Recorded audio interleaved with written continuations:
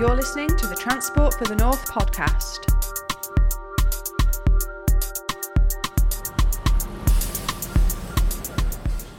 Hello and welcome to the Transport for the North podcast.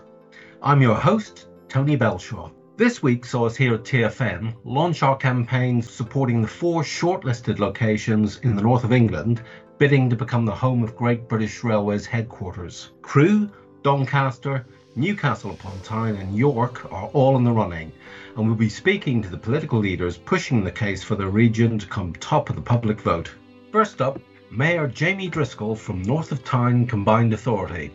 He told us why he thinks it should be Newcastle. Well, that's right. In fact, last Monday, Wendy Morton, the rail minister, was up in Newcastle and I welcomed her and we took her around the site and showed her everything. It was absolutely lashing down. It was coming down in stair rods and she hadn't brought an umbrella. So huddling under my umbrella to keep her dry. And Newcastle's not a particularly rainy city, actually. It's not like we're talking about Manchester here. She just brought the bad weather with her. And we took her to the site where Stephenson's rocket was built and the locomotive was built. I was telling the story that flashback, 18 years, when my wife and I got married and we went on honeymoon. We're walking around Athens, around the ancient Agora, and there's a site there called the Pnyx Hill. And that's where the Athenians came together and had the world's very first democracy. And that hill is still there, unchanged. And the stone slab that the orators spoke on, I went and stood on it, and you almost feel the history coming up through your feet. And that's what you have in Newcastle. It's not somewhere in the city. It's not elsewhere. It's not some out-of-town business park. It's the exact site where Stephenson and his engineers built the very first steam railways in the world. That's what we're offering as the site for Great British Railways. And we're able to customise it and develop the build. There's a lower cost than everywhere else in terms of office space.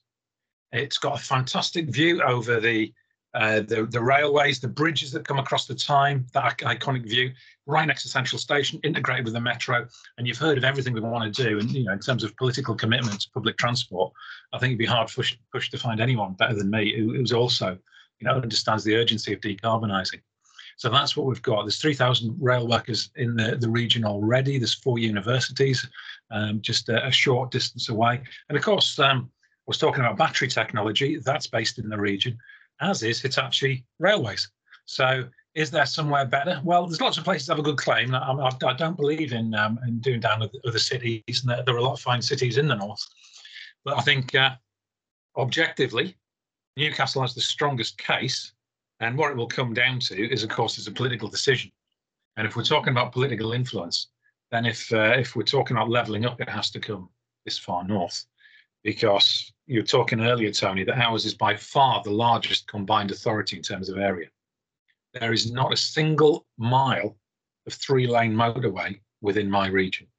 You can't get east to west or north to south without going on single carriageway roads. You can't even get dual carriageway to Scotland all the way.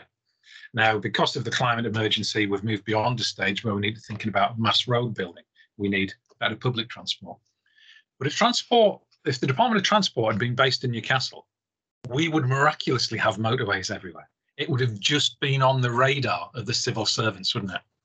And that's the benefit of bringing Great British Railways here. And the people of Scotland would see, for once, that the government was serious about the union. Because there's a lot of lip service paid to it, but Newcastle is that link between Scotland and England. And if we want to persuade the people of Scotland to stay with the Union, which I do, I certainly don't want a hard border and passport controls at Berwick, then Newcastle wins on the financial, the political, the historical, and the delivery capacity. So it's the place. You can certainly offer the history, but what can GBR offer you economically as a place?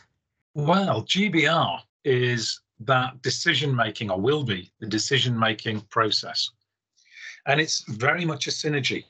It is attracting people with those abilities and skills. We can do it as a city. It's a fantastic place to live and it looks great. And we are, as I was saying, the #1 place for inward investment. I've brought 7, actually it's increasing beyond 7, large digital firms come to Newcastle and setting up their UK headquarters here in many cases.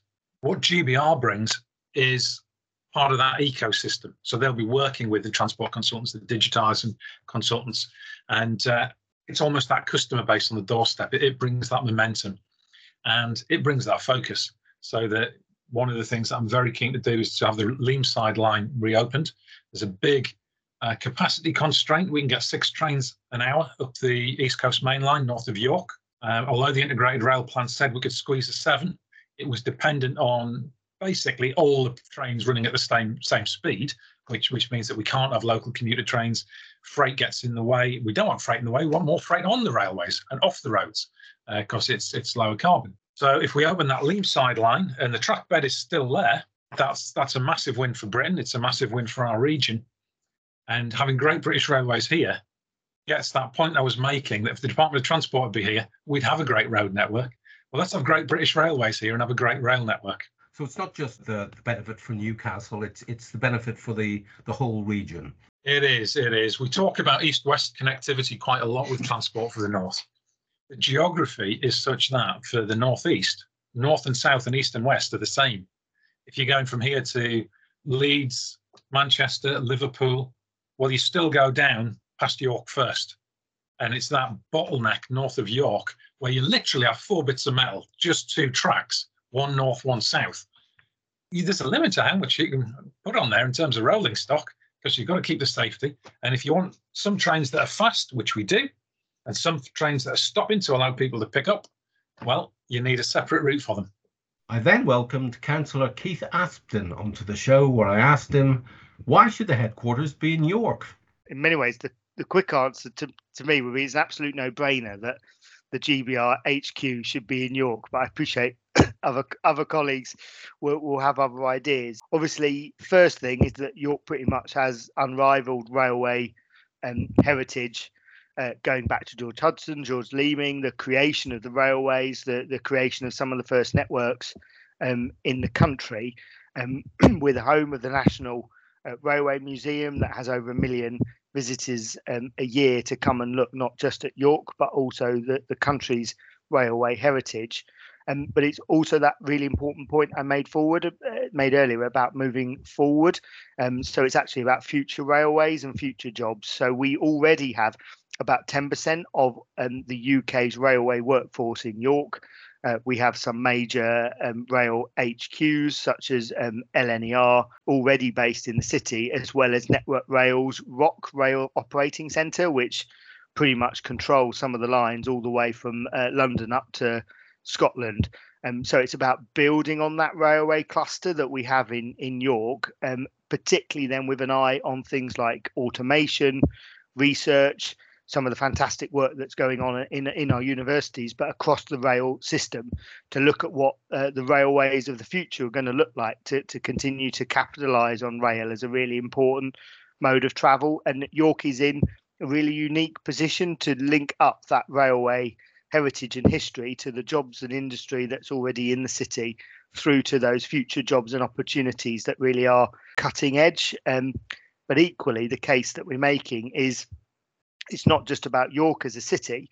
We do then have that great connectivity, east, west, north and south, that can enable us to be a real railway cluster for the north, internationally recognised. And that's a particular opportunity that York has if we get that GBRHQ. And my challenge to the government is that part of this, in terms of moving civil service jobs out of London and the southeast, which is a great idea in principle, to them is about levelling up, the same as devolution. But if they're genuine about levelling up, then yes, they do need to move both offices and jobs and opportunities.